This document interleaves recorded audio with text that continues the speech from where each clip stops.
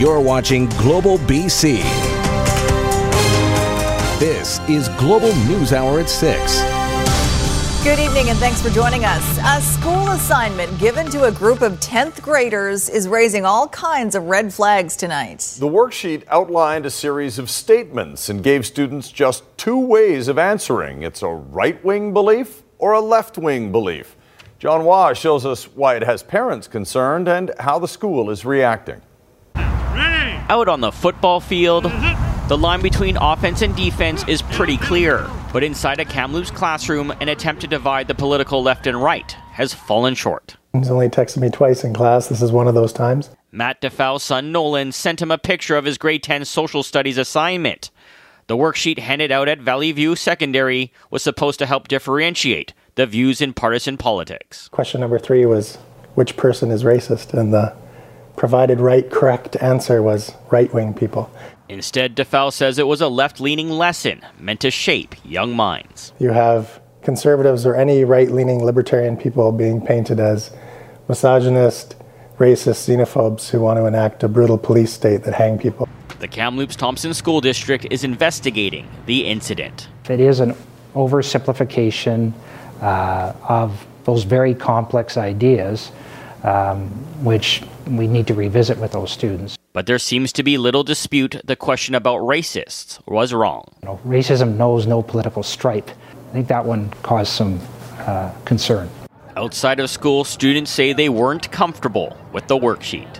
You can't teach one person's opinion and pretty much tell everybody that this is how everyone should be. I feel like giving us a worksheet like that's not really fair. Basically, a teacher saying, this is my opinion, learn it, and it'll be yours too. Yeah. DeFow doesn't want the teacher to be disciplined, but thinks this should be a teaching moment. Children need to be taught critical thinking from an unbiased point of view. And while on paper, son Nolan might have gotten the answer wrong, his dad says he's proud of what he wrote down. Who is a racist? He just wrote racists. John Hua, Global News. Concerns are being raised tonight about ICBC's new unlisted driver protection fee. That fee, $50, or potentially be liable for thousands if a driver not on the policy crashes. Nadia Stewart tells us why some fear it will result in more drunk drivers on the roads. It is a new ICBC fee that's raising concerns for safety advocates. One they say could deter those trying to help keep BC roads free of impaired drivers. You should be able to pick somebody that's sober, that's not been drinking, to be able to drive your car home that night. Under ICBC's new unlisted driver protection fee, drivers have the option of paying an extra $50 a year, which covers anyone who might drive their car and might get in a crash. Under the old policy, if your friend gets in a crash behind the wheel of your car, it's a blight on your record, and your insurance premiums could go up.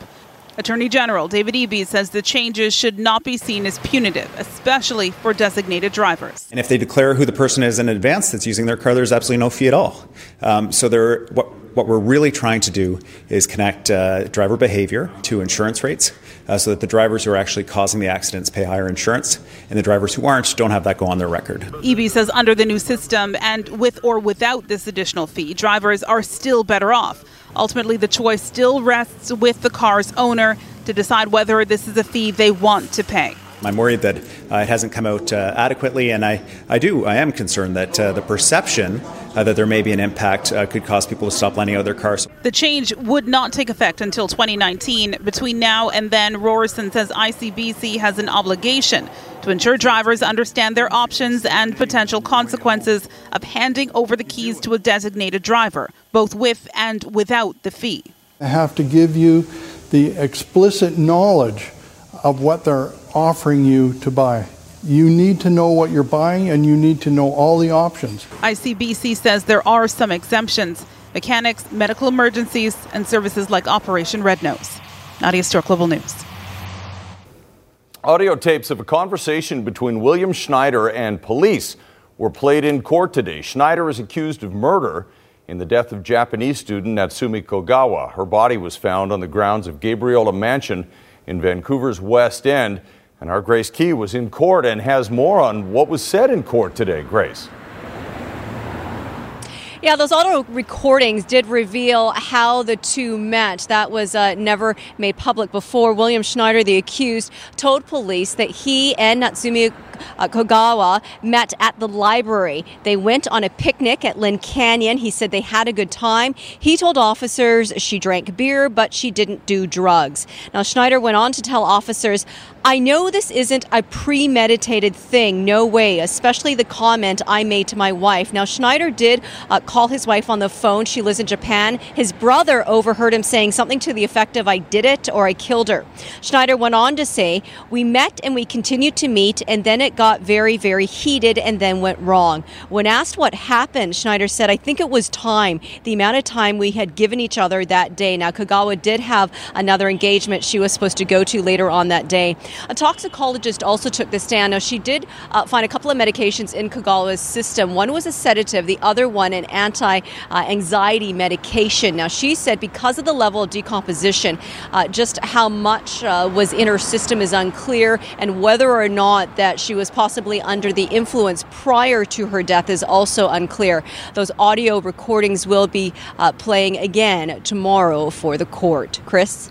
All right. Thank you, Grace. More troubles in Surrey tonight in the run-up to the civic election. The RCMP is already investigating allegations of possible election fraud. And now, as Sarah McDonald reports, hundreds of campaign signs have been taken down. Of all the places you'd expect to see the candidates of Surrey's mayoral race, this likely wasn't one of them. This massive pile of lumber, the latest twist in a civic election campaign that's been full of them. Some 700 signs dismantled by the city. No signs can be within 25 meters of an intersection. After the respective parties failed to do so themselves. Given all candidates 48 hours notice to remove their signs. The city calls this a public safety issue, and this rule is nothing new. All those signs planted too close to busy intersections, impacting sightlines and distracting drivers. Potentially contributing to accidents like this one, critically injuring this teenage pedestrian during the last municipal campaign in 2014. Fast forward 4 years and the province's fastest growing city is now dealing with an investigation into election fraud. The Deputy Chief Election Officer and I had sufficient cause to suspect unlawful activity associated with the mail ballot voting process. The RCMP already having injected itself for another reason, in the wake of what it calls inaccurate criticism of its force. We want to remain impartial, but we do have a duty to ensure that people have accurate information about our police service. Now it's those candidates themselves dealing with a very different optics issue, given until the weekend to clean up their images and reclaim those signs for $25 apiece. They have 3 days to pick up their signs. After that time, then they'll be discarded. Before they're trashed for good. Sarah McDonald, Global News. Ottawa announced today it will not be appealing the court decision that stopped cabinet approval for the Trans Mountain Pipeline expansion. Instead, it's committing to a new round of consultation with 117 Indigenous groups. The government says it will address the weaknesses that led to the federal court's decision.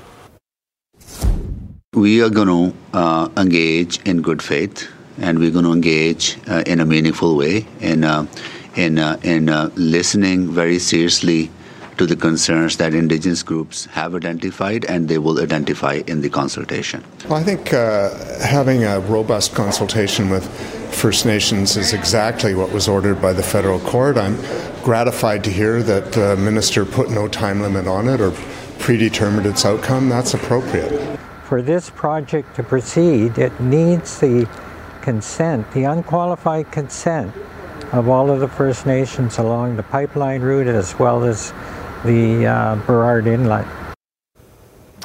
Well, Alberta Premier Rachel Notley says she's not happy with Ottawa's refusal to appeal the court ruling, but she understands it's the best way to break the logjam over the multi-million-dollar project aimed at getting more Alberta oil to the BC coast and markets beyond. It is game day for Canucks fans. The new season bringing new players and many questions about life after the Sedins for the team.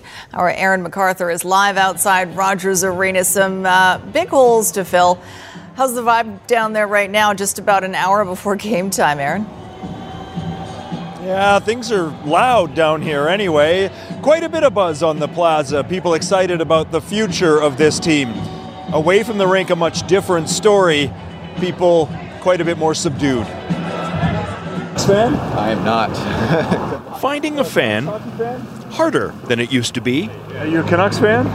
No, I'm not. And even when you do run into one, the outlook isn't exactly rosy. I was just watching the analysis. Plays us dead last in the Western Conference, and Markstrom to be the worst goalie in the league this year. So, opening night though brings with it a sense of hope. Anything is possible. A new core of players not named Sedin has people talking. Pettersson, Besser, and Horvat. The organization knows full well selling this team to a fickle fan base won't be easy. The Canucks pulling out all the stops for a memorable opening night, including free beer and more entertainment and food choices throughout the season. The fans have responded. We're going to open up tonight with more fans, more season ticket members than we had at the end of last year. And that's the first time in 5 years we've actually grown our membership base. Okay. So what is your budget? You want to tell me? But for the casual fan, it's a different story. The secondary ticket market as low as it's been since the late 90s. Sports psychologists say fans taking a wait-and-see approach. Everybody likes a winner. So absolutely, if the team does well, suddenly there's going to be more Canuck fans than we had anticipated. It's game 1 of 82. Hard to call it a must-win, but in the fans' eyes, it just might be. Now, we didn't even get into the economics of all of this. The more the team wins, the more people come down here, the more money they spend. So a winning season from the Canucks, really important for the economics, the economy of Vancouver. Back to you guys. And our general mood as well. All right, thanks, Aaron. All right, right now, with flu season upon us, you may have heard those ads for a new high-dose flu shot for seniors that promises even better protection than the standard shots. Linda Aylesworth talked to the BC Centre for Disease Control to find out if the extra out-of-pocket cost is really worth it. Here's something you've probably never seen before: the BC Centre for Disease Control's refrigerated vaccine warehouse. BC CDC purchases and warehouses and distributes about 1.5 million doses every year of the influenza vaccine. And with flu season just around the corner, that makes this the busiest time of year. So how are things shaping up so far? Early indications so far, we're not picking up much in the way of influenza. It's quite early, but you may be surprised that last year we had about 5 to 10 times the number of detections already. The last few years were particularly bad, especially in care facilities, where the H3N2 influenza virus hit elderly residents hard. As for this year, what I'm hoping is that the immunity that our population has acquired will help keep H3N2 at bay. That's potentially good news, but no reason not to get vaccinated, especially those at high risk of complications. Elderly individuals, for people of any age with underlying chronic conditions, and for the very young. For those groups, influenza vaccines are supplied free of charge. But there's also a high-dose vaccine for those over 65 that is not covered by the province. Individuals may wish to avail themselves of that high-dose vaccine, but I think they should be aware of the marginal increase in protection. How much protection? Let's say 5% of the unvaccinated elderly population, that would be 10 out of 200 people, got the flu. If they all received the standard vaccine, then about 5 out of 200 would get sick. If instead they all received the high-dose vaccine, then roughly 4 out of 200 would get sick. That, along with the fact that the high-dose vaccine costs 5 times more than the standard one, is why the province is not funding it. It's just that increase in protection is not commensurate with the increase in costs that we would be facing. Linda Aylesworth, Global News. Well, there is no shortage of places to get the flu shot, including your doctor, drop-in clinics, and almost all drugstores. There's also an extensive list of people who can get the shot for free, including children between 6 months and 5 years, pregnant women, seniors 65 years and over, and anyone living in a group facility. You can find a link to the full list on our website, globalnews.ca/BC. Well, the new trade deal between Canada, the U.S., and Mexico is being billed, generally speaking, as a win for all three countries. The Okanagan wine industry is a little concerned. As Global Okanagan's Claudia Van Emmerich reports, they're worried it could affect the number of BC wines on those new grocery store shelves. It's harvest time at Summerland's Saxon Winery. The family-owned winery is small, producing only 2,000 cases of wine annually.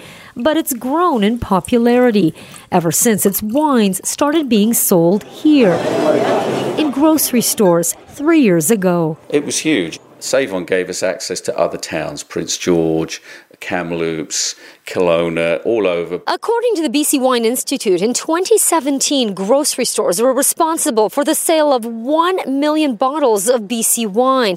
39% of those bottles came from small wineries like this one. For Saxon, those kinds of grocery wine sales have the winery expanding. I think we can possibly double our volumes here. We are working with another winery to expand our operation to 5,000 cases.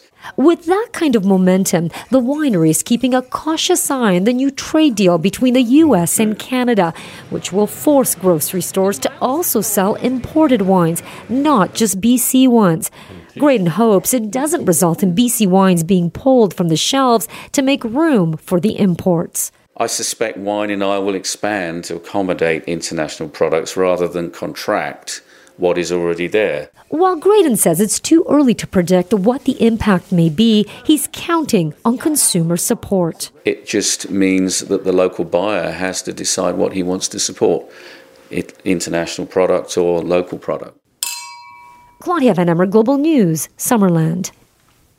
Residents of a community near Oliver who were forced out of their homes for 2 months by last spring's floods are worried about their future if the province doesn't take action. During the peak of those floods, a raging creek carved a new route through the center of properties in Sportsman's Bowl.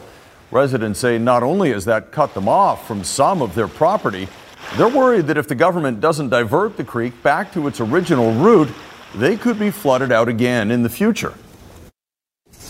We can't spend the resources to protect our property like this every year when this could be repaired, mitigated, moved. The Ministry of Transportation and Infrastructure says while it's restoring the main road, the future location of the creek is still undecided. We have an officer down at this time. One South Carolina police officer is dead. 6 others are injured after they were shot while executing a search warrant in the community of Florence. The suspect surrendered to police after a negotiation.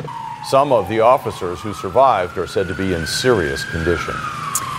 A massive coalition of U.S. Christian churches, attended by 40 million people, is calling on Brett Kavanaugh to withdraw his Supreme Court nomination. The National Council of Churches says Kavanaugh disqualified himself by displaying a lack of temperament during last week's hearing. And Donald Trump not making things any easier for the Republicans by mocking Kavanaugh's accuser at a rally. Tonight, just 48 hours ahead of a possible vote, and with top Republicans saying they expect to receive the FBI's completed background investigation as early as tonight. NBC News is learning more about that investigation and that it remains significantly limited in scope, according to a senior U.S. official and 2 other sources briefed on the investigation.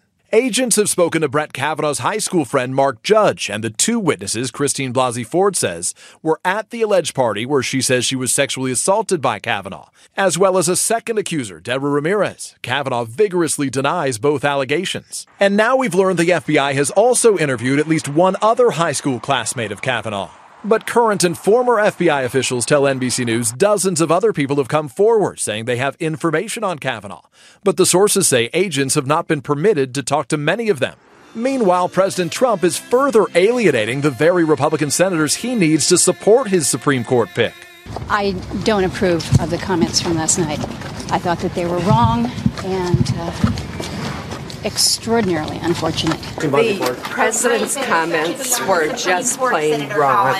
It's just not right. It's just not right. I wish he hadn't have done it. just say it's kind of appalling. That fierce backlash in response to these comments from the president last night, mimicking Ford to his supporters' delight. How did you get home? I don't remember. How'd you get there? I don't remember. Where is the place? I don't remember. How many years ago was it? I don't know. What neighborhood was it in? I don't know. Where's the house? I don't know. Upstairs, downstairs, where was it? I don't know. But I had one beer. That's the only thing I remember. The president's sudden shift in tone just days after he praised Ford. And she looks like a very fine woman to me. Very fine woman. But certainly she was a very credible witness. White House officials are challenging criticism that last night the president was mocking Ford's account of her alleged sexual assault. Excuse me, she's been treated like a Fabergé egg by all of us, beginning with me and the president. He's pointing out factual inconsistencies. It seemed to me that he was stating facts that Dr. Ford herself laid out in her testimony. Southern Alberta still digging out from yesterday's historic fall snowstorm and now worried about the big melt. In Calgary, where parts of the city got 45 centimeters of snow, crews from as far away as Edmonton have been brought in to help clear the roads. They're now worried about flooding as all that snow melts. The city asking people to clear storm drains. The region's highways have been reopened, including the route where as many as 30 vehicles were involved in a pileup that killed one man. Well, the snow fell faster than they could remove it, and that's in a region that gets a lot of it every year. Yeah, hundreds of people spent a long, cold night stranded in their vehicles by a storm that crippled travel in southern Alberta. Our report is from Global Calgary. Taylor Warwick is playing host for longer than expected. She was taking her mom from Banff to the airport Tuesday when a snowstorm caused this roadblock. After Canmore, we hit dead flats. And then that's when we just stopped. Hundreds of other drivers sat still for hours. Some even ended up in the ditch as severe weather forced the shutdown of an eastbound stretch of Highway 1 near Canmore. The town set up a shelter at this high school. The mayor says it took in more than 300 stranded drivers. When something like that happens in town, we have trained and dedicated personnel that are ready to put themselves out there at a moment's notice. Other drivers headed to this gas station near Dead Man's Flats. They were looking for, food, they were looking for coffee, they want to go to washroom. Warwick and her mom eventually made it back to Banff after 14 hours on the highway. They had no food or water. They were even running out of gas and say they never saw an emergency responder. We were out there for 14 hours and no one checked up on us. We took it into our own hands. It's also a responsibility of the motorists as well. I mean, they knew the highways were going to get bad, the weather was going to get bad. It's that time of year when you should have your snow tires on. You should be ready for these kind of situations. Alberta RCMP are using this situation to remind drivers to check on both highway and weather conditions before hitting the road. Mother Nature has delivered another blow to Sulawesi Island in Indonesia, which was struck by twin disasters last week. A volcano has erupted, spewing ash more than 6,000 meters into the air. So far, no evacuations have been ordered. Officials say it is possible the eruption was triggered by the powerful earthquake that struck the island on Friday. That quake also spawned a tsunami. Those two disasters have so far claimed more than 1,400 lives. In Health Matters tonight, a new study by Montreal researchers has some more troubling findings about teens and pot use. After tracking the substance use of nearly 4,000 adolescents, not surprisingly, they found that both alcohol and marijuana use is linked to lower cognitive performance. But heavier marijuana users have even more pronounced and lasting problems with learning, memory, and decision-making skills. More evidence that cutting out processed red meats is best for your health. New research tonight shows a link between things like bacon and sausage and the risk of cancer. Angela Thomas was diagnosed with breast cancer 2 years ago. The 34-year-old is now cancer-free and says she's made major lifestyle changes. After my diagnosis, it was more of a priority to start incorporating more greens with every meal.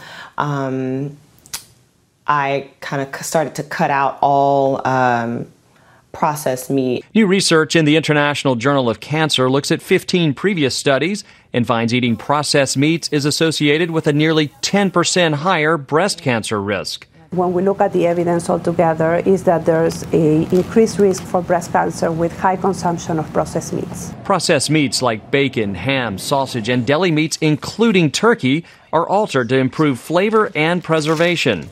In 2015, the World Health Organization classified processed meat as a carcinogen because studies show it can increase risk for colorectal and potentially stomach cancers.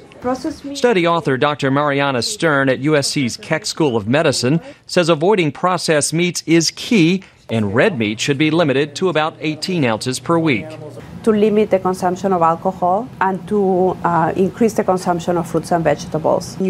Angela grew up in Louisiana eating a meat-heavy diet. She's now trying to convince friends and family to make changes. Once you get new information and knowledge, you want to share so that you're not doing the journey alone. Angela hopes her choices will keep her cancer from coming back. Robert Gray, CBS News, Los Angeles. A waterfront boardwalk and park, a covered market, even a pub. Those could soon be part of the BC Ferries experience on Vancouver Island. The Ferry Corp is floating some new ideas for making the Swartz Bay Terminal more enjoyable for the 7 million passengers that pass through there every year. Kylie Stanton reports. Thank you for sailing with BC Ferries. There's a cafe, vending machines, an ATM, even a play area for children.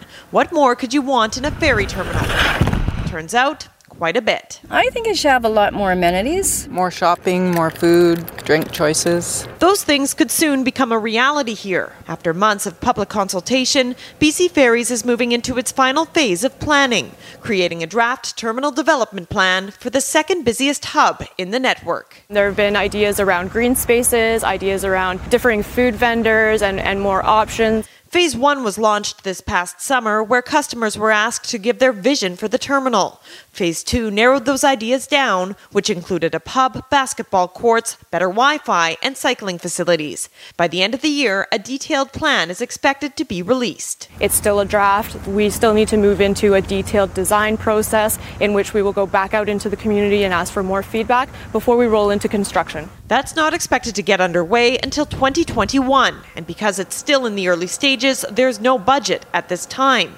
But at the very least, passengers are hoping the terminal is brought up to the same standards as others of its size. I really like the Tawasin. It's just more updated, modern. Better selection, place to get in out of the weather when it's not nice. While any kind of improvements here seem to be welcome, generally speaking, passengers don't want to spend a whole lot of time in the terminal. They'd rather get on the boat and get where they're going. So the question remains, what kind of investment is being made into the vessels themselves? That can often break down and leave people stranded for hours. Reliability is going to be almost 100%. You got to have a plan B and a backup plan. BC Ferries is in the midst of a 12-year, $3 billion capital plan. The addition of 5 new vessels is on the books, but it will be a while yet before they're on the water. For now, Swartz Bay passengers can at least look forward to the day they can wait in a better terminal. Kylie Stanton, Global News, Victoria. A burglar with a brick. What could possibly go wrong? Well, you'll find out right after the forecast. Earlier, we showed you some of that crazy winter weather in Calgary. Turns out the southeastern portion of our province got the same system with similar results. Christy's here with some of the details. That's right. 15 to 20 centimeters in that southeastern corner. So this is Invermere this morning. Beautiful winter wonderland there. The Elk Valley region also got hit. And it's the same storm that hit the Caribou region yesterday. This is what they woke up to in the 100 Mile Ranch area. Beautiful. I mean, this is sensational with the sunshine coming out. Perfect snowmaking weather. Thanks to Steve for that shot. So yes, in behind the snowstorm, we cleared out. Temperatures plummeted though, and we broke 8 records across the province. Record lows though. Clinton, -14 was the coldest. Prince George, -12. Quesnel at -8. And in YVR, we also broke a record, dropping down to 1.6 degrees. And that blew past a record from 1937. And tonight will be cold cold as well. Now, you saw in that shot in the Cariboo region, that high-level cloud. Sun was able to filter its way through in some areas, but really was overcast right across the province. That is going to clear out overnight. One of the reasons why temperatures are going to drop. You can see the clearing off in the distance there, and we are hoping for that across our region. So sunshine tomorrow, but it will be chilly to start with. Allison Pass right now looking good, but we do have a chance of flurries there through the evening and overnight hours, and Rogers Pass also a chance of flurries tonight and through the day tomorrow. But most areas across the north cold and clear. Now tonight, expect the lows closer to -8 in some areas, and then down through the south we'll see lows ranging from about 0 to 5 degrees depending on your location. Still showers in the Columbia region, and that's why we have the flurries expected for Rogers Pass. Meanwhile, the south coast will cool off to 4 degrees. So not quite as cold as what we saw last night or early this morning, but it certainly will be chilly. Sunshine in the afternoon, not warming up much at all. A slight chance of a shower on Friday. I'm not convinced we're going to see that yet, though. And then mostly dry for the next couple of days. Best chance of showers will be towards the end of our long weekend. I had to pick 2 weather windows tonight because this one was so spectacular. Normally you see that shot without the leaves in the wintertime, and this beautiful shot from Saratoga Beach. Thanks to Bob for that. So yeah, there you go. 2 photos. Great colors. An embarrassment of riches. Really is. In the weather window department. Thank you, Christy. Police in Maryland are looking for a burglar who's provided us with a little comic relief tonight at his own expense. Yeah, surveillance video shows him trying to throw a brick through a window for the 3rd time, which is definitely not the charm. Turns out the glass is brick-proof. It's actually bulletproof, but you get the picture. It bounces off the window and then right back into his head. Oh. You see him fall to his knees. He tries to pick the brick up again, but better lay down and have a rest. Oh, jeez. He did stay there for a few minutes and ended up getting up and leaving, but... You have to go in a concussion protocol now. Concussion protocol? He won't be able to rob anything until he gets out of concussion protocol. That's right. The poor guy. Is that 3 months longer? If you're a dumb criminal like that, you should actually get twice the sentence. That is. Just you normally get 2 years, but we're going to give you 4 and put you in a cell. Yeah, padded walls. Padded so you don't hurt yourself. Throw bricks. All right, Rogers Arena will be rocking again tonight. Yes, and then if they lose, it'll be somber. Give them the benefit of the doubt right now. Game 1. It's only game 1. Don't get all excited after game 1. It's no longer about Daniel and Henrik. Now the Canucks revolve around Brock and Bo and Elias and Quinn Hughes to be added next season. It's a team in transition, one nobody really expects to make the playoffs. It's a learning year for the young players. But even though everyone within Rogers Arena knows that deep down inside who is employed by the Canucks, they still believe. They believe that they're as much a playoff contender right now as anyone. I want to win every game. When we go into every game, we are preparing and expect to win. Which does put the Canucks themselves in the minority because most don't expect that many wins from them this year. They are starting this season without 2 of their best players from last year. And they're starting after a preseason, which was an exhibition of all their issues. Most notably, lack of scoring. It doesn't have to be, blowout games, but, if we can win, 2-1 or, close games, I think that's big for us. What is also big is that this team learns in the games where it loses. The core group is as young as it's been in years, and they all know they're a part of the future. A future that could be quite bright if everyone reaches their potential. It's a transition to a new era, and you can see the amount of young guys in the room. So we're trying to build that culture, and we have to play the right way to have the success that we want to have. Makes a move, centers the puck, Horvat scores. I think our work ethic and our compete level is going to be high every single night, and it's going to give ourselves a chance to win. I think that's what we got to have as our identity. Of all the Canucks this season, none will be watched closer than Elias Pettersson. A lot of hopes rest on his slender shoulders, but he was a bright spot in the preseason. He showed no fear of a smaller rink, of bigger opponents, and a faster game. Pettersson shoots, toe save by Talbot. Arguably, you could say he's been one of our best players. He has been, but things are going to ramp up tonight. It's a different the pace and the intensity of preseason is a lot different than regular season. And we'll take it a game at a time with him, but he's been good so far. And because now everyone is playing for keeps, Pettersson will be facing both the Flames and his own nerves tonight. I will be surprised if I'm not nervous tonight, so I will probably some nerves tonight, but hopefully it goes away after the first shift. The first shift of what the Canucks are all calling the start of a new era. Now, Elias Pettersson isn't the only player who will have a lot of people watching his NHL debut in this game. So will the Flames' Dylan Dubé, a star for the Kelowna Rockets and Team Canada at this year's World Juniors. He's a golden boy. Literally. He's from Golden, BC. So starting his career in Vancouver makes this night extra special.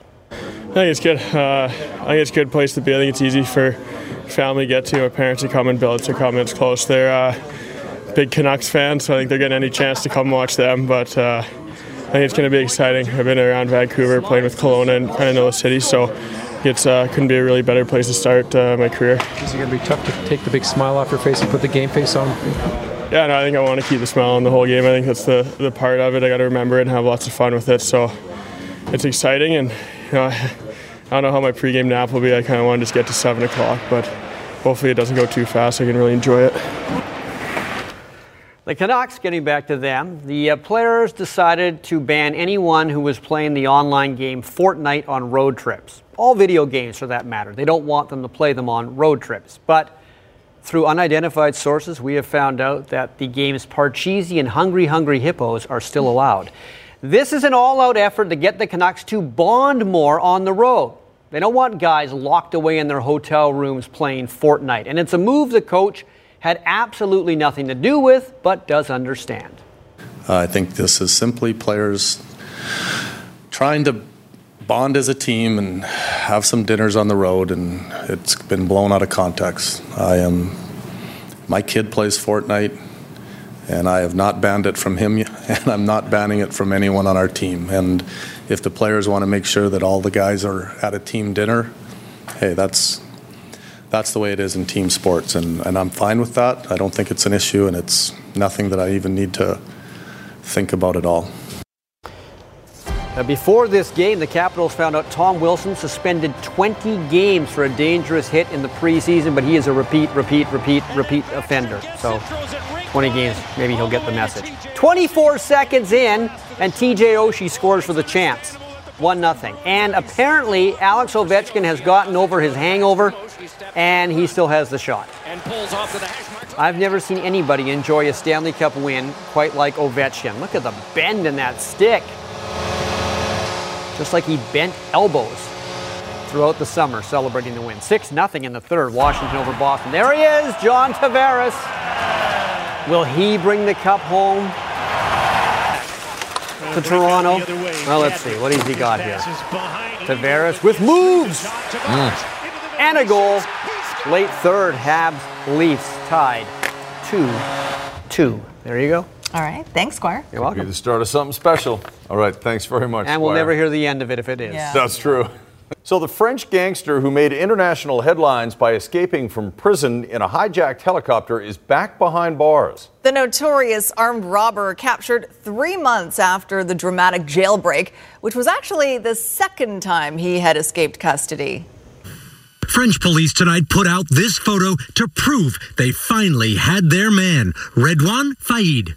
France's most wanted and most elusive criminal, taken down inside this disheveled fifth-floor apartment in his hometown outside Paris.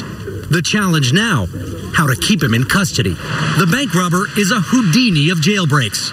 3 months ago, accomplices kidnapped a helicopter pilot, forcing him to fly into a prison yard. Men in black using power tools to break Faïd out. Fellow inmates cheering as the chopper whisked him away to a nearby getaway car, later found torched. It was his second escape. Faïd has said he's a fan of American gangster movies. We're here for the bank's money, not your money. That he's watched the robbery scenes in Heat 100 times for ideas. French police say in his hideout, they found multiple cell phones, wigs, and burqas to disguise his identity. Tonight, he's locked up again under what police say is extremely tight surveillance. Richard Engel, NBC News. I don't understand. If you break out of jail, why don't you go far away from where you broke out of the jail? It makes travel is expensive, Squire. It is expensive, yeah. And maybe his bank robbery wasn't as successful as we thought. Right. Didn't have the money. Hey, do you want to do the shout out? We should do the shout out. One of our own is expanding his family. Our talented shooter editor Kevin Church and his wife Michelle welcomed their first baby, Leah Nicole, yesterday, 5:35 p.m. So during Global National, Leah is 7 pounds, 10 ounces. There she is. Everyone is happy and healthy. Congratulations. She's got her own toque already. Nice. I remember when our kids were that little, you couldn't believe how small they were compared to those seatbelts. Yeah, and now? No? Babies come with hats. That's right here. And the stork brings them, too. Have a good night, folks.